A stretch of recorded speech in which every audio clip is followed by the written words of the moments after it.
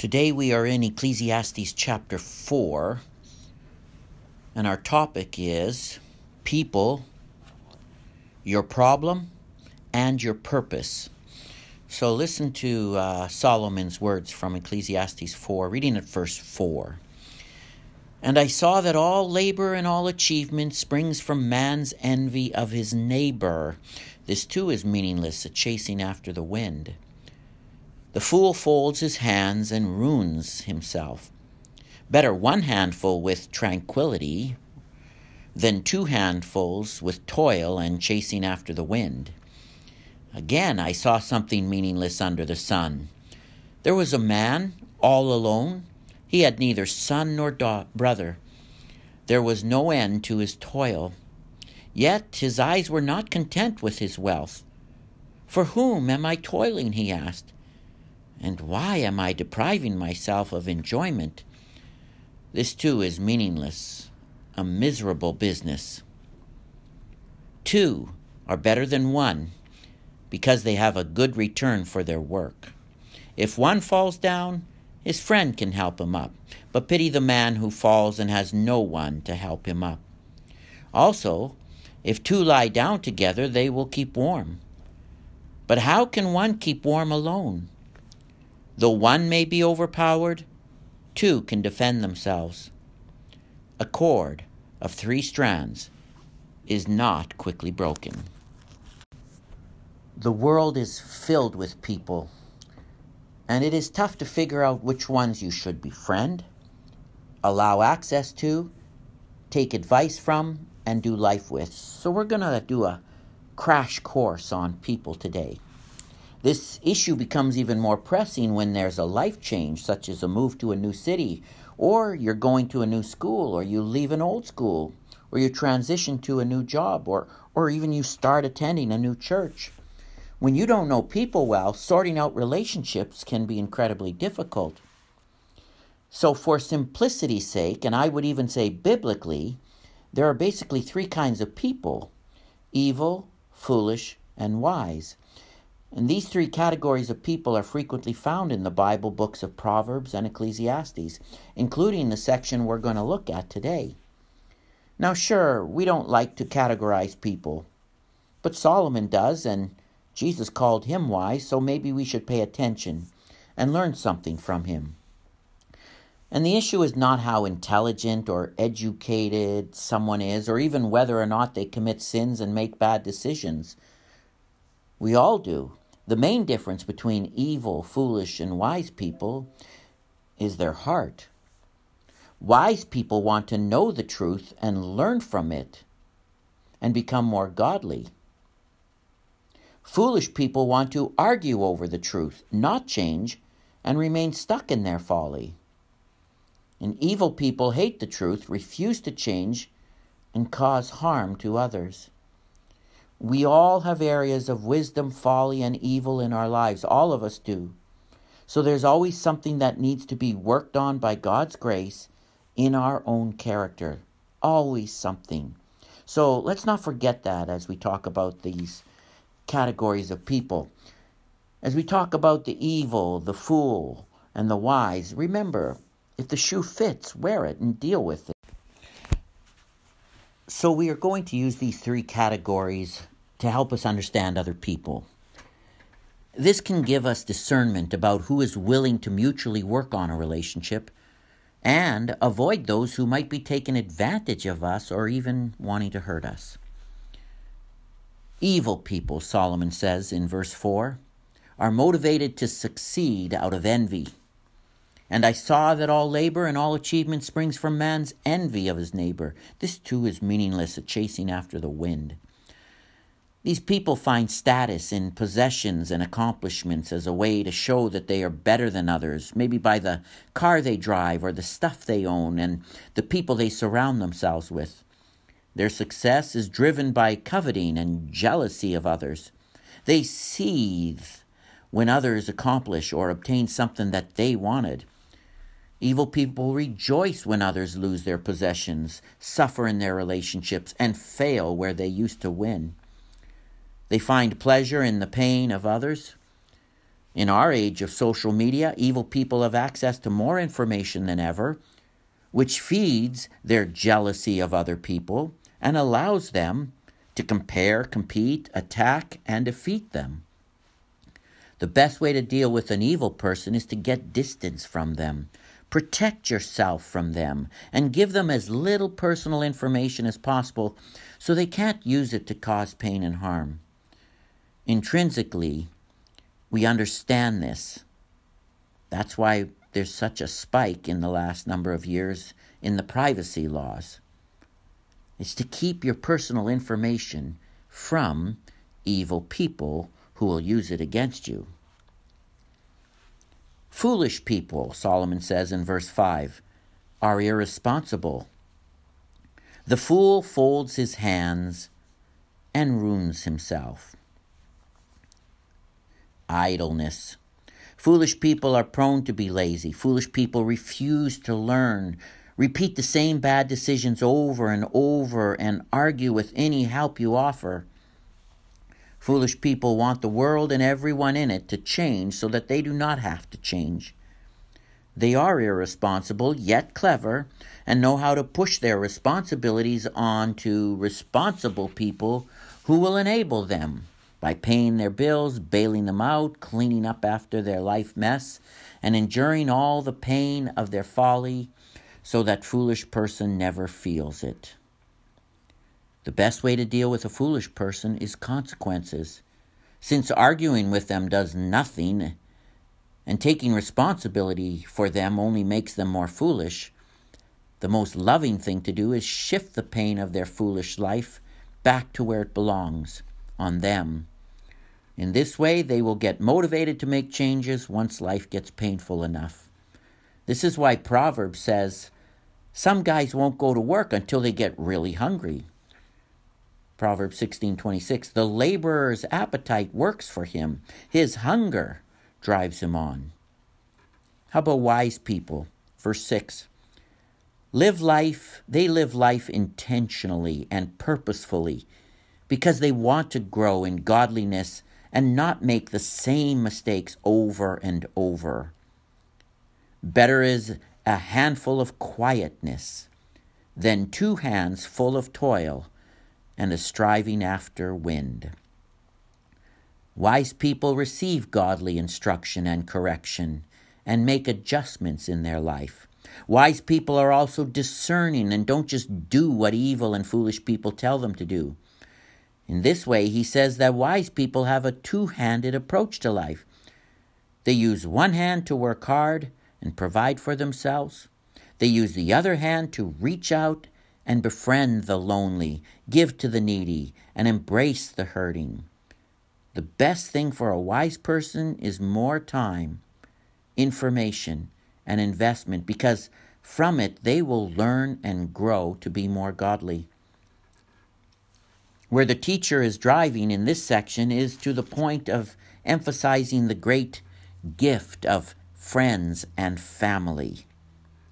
While evil people harm others and foolish people use others, wise people love others. Wise people do not see other people as a means to their ends, of folly or evil, but rather they see other people as gifts from God to be treasured, enjoyed, and invested in. Solomon is writing all of this perhaps as a lonely old man who lives in a huge palace with incomparable riches and 1,000 women at his pleasure, but no real friends or supportive family. His story's 3,000 years old, but it's been repeated over and over again, and we can learn from it. It is timeless, as is the case with all wisdom. Recently, a few years ago, the story was in the newspaper. Minecraft founder Marcus Persson, also known as Notch, sold his creation to Microsoft for $2.5 billion. He basically retired, bought a $70 million home with a wall of candy and constant parties. He then sent out a series of Ecclesiastes-type tweets saying, "The problem with getting everything is you run out of reasons to keep trying, and human interaction becomes impossible due to imbalance."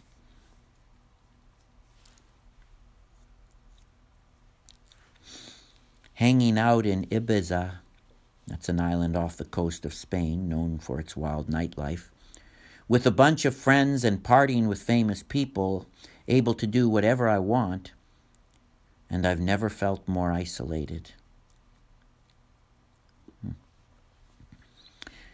When we sold the company, the biggest effort went into making sure the employees got taken care of, and they all hate me now.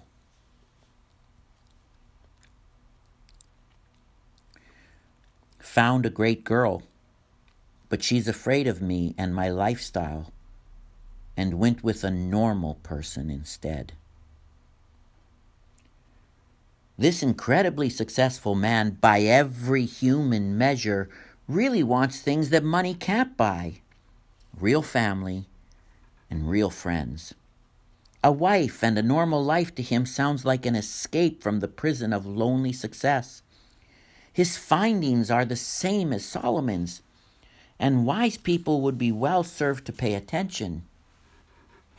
So on the theme of friends and family, the teacher, who also is perhaps lonely, sitting on his pile of money, says there are at least 4 benefits to having invested our energy into having real relationships with friends and family. And here they are.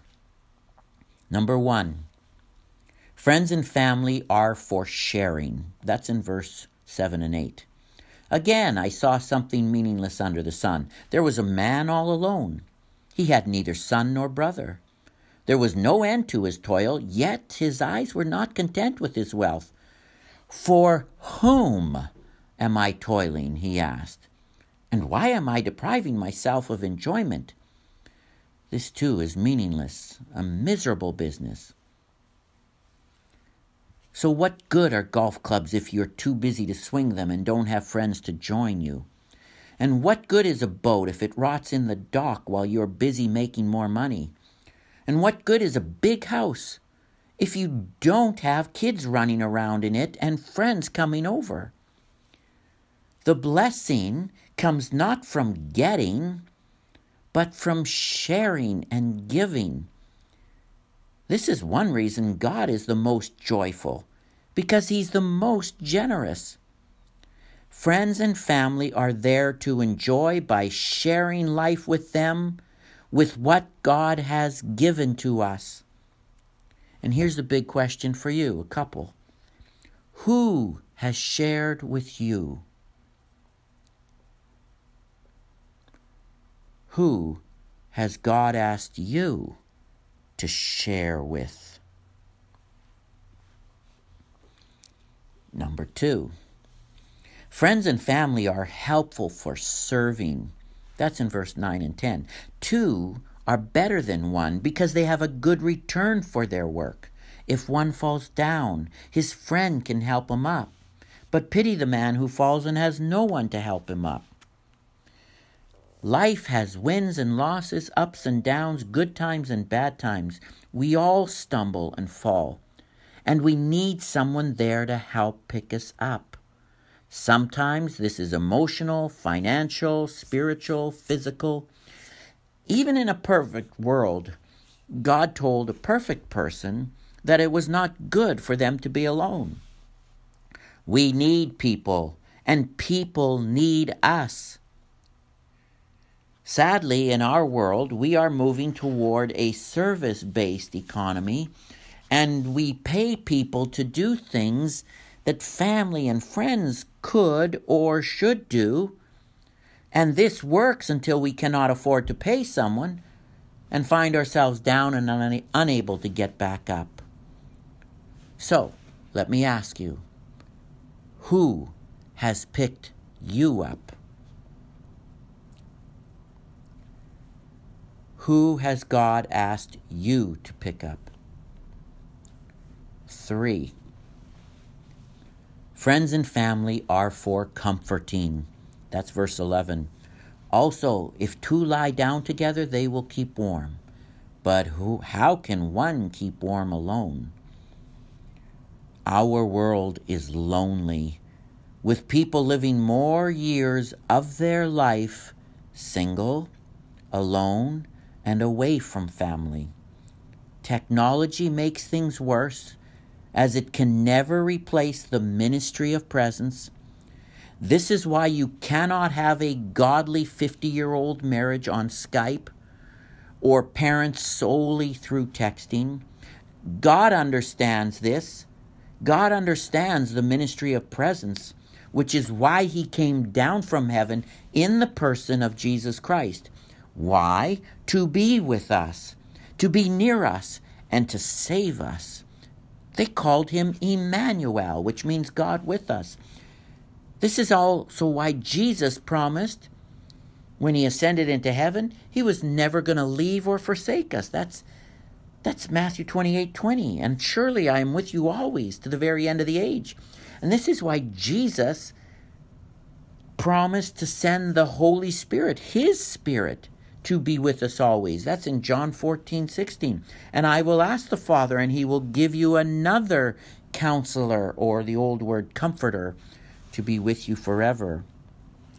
You know, instinctively we just get this fact, which explains why in a hospital room next to the bed for the sick person is a chair for a friend or family member who loves them and wants to minister to them through their presence. Let me ask you, who has ministered to you through their presence? Who is God asking you to minister to through your presence? Number 4, friends and family are there for protecting. This is verse 12. Though one may be overpowered, two can defend themselves. The cord of 3 strands is not quickly broken. The world is a dangerous place, as evil people want to harm us, and foolish people want to use us. This includes physical, sexual, financial, vocational, emotional dangers. And Solomon uses the analogy of a fight or an assault, where one person fighting 2 people is certain to lose because they can't cover their back.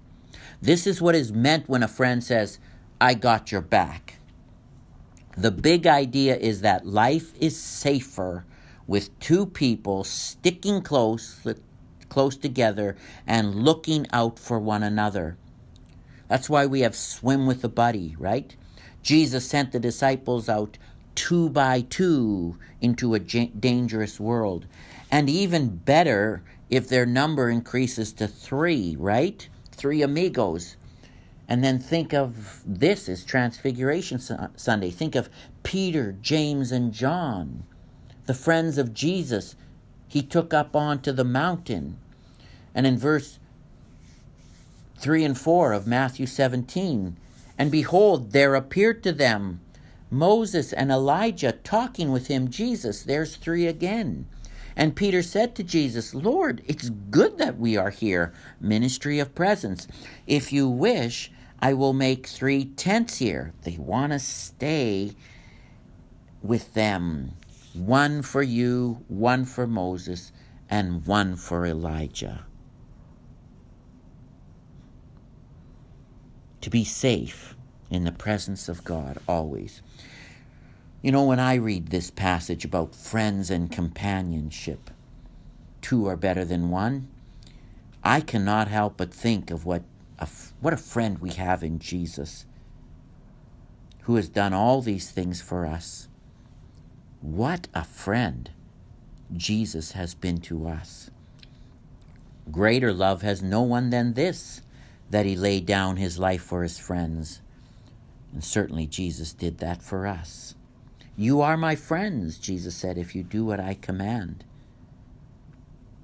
Remember, it's because of him, Jesus Christ, his sacrificial death on the cross, his rising from the dead, his ascension into heaven so that he could be with each and every one of us in the person and work of the Holy Spirit, to make us wise, to guide us so that we see people as gifts from God, that we see people as, yes, often our problems, but way more often our purpose, and love them as family and friends. People need the Lord. They really do, and they need his church if they do not have a family of their own. And that is so important for us to remember. Amen.